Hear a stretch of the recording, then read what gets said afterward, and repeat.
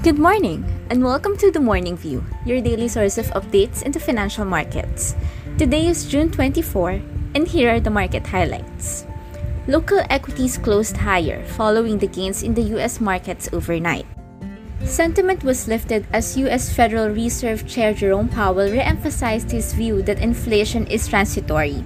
He also highlighted that the Fed will maintain a patient approach in scaling back its monetary policy stimulus. The Philippine Stock Exchange Index finished at 6,918.4. Local fixed income yields were flat as investors positioned ahead of today's BSP Monetary Board meeting.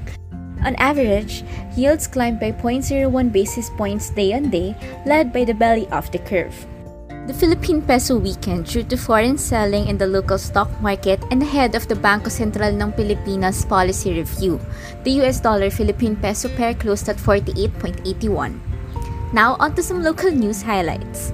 Data from the Bangko Sentral ng Pilipinas showed that the country's balance of payments or BOP position posted a $1.39 billion deficit in May as the government serviced portion of its debt. This is a reversal from the $2.43 billion surplus posted in the same period a year prior. Year to date, the BOP position stands at a $1.63 billion deficit. We turn our spotlight of the day over to Jollibee Foods Corporation, which aims to have 500 Jollibee stores in North America within the next 5 to 7 years. For 2021, the company intends to add 15 new Jollibee stores in the US.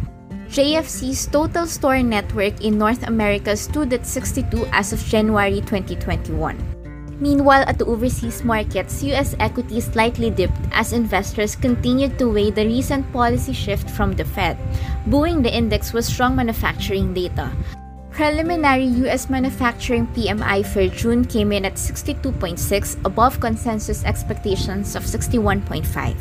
The Dow Jones closed at 33,874.2, while the S&P 500 closed at 4,241.8. European equities declined as investors weighed the recent Fed policy shift.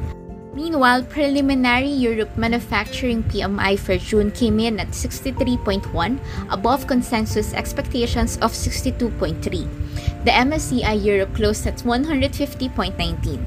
U.S. Treasury yields mildly rose as investors continued to weigh the hawkish hints from the Fed last week. However, Fed Chairman Jerome Powell recently reiterated that inflationary pressures would likely be temporary.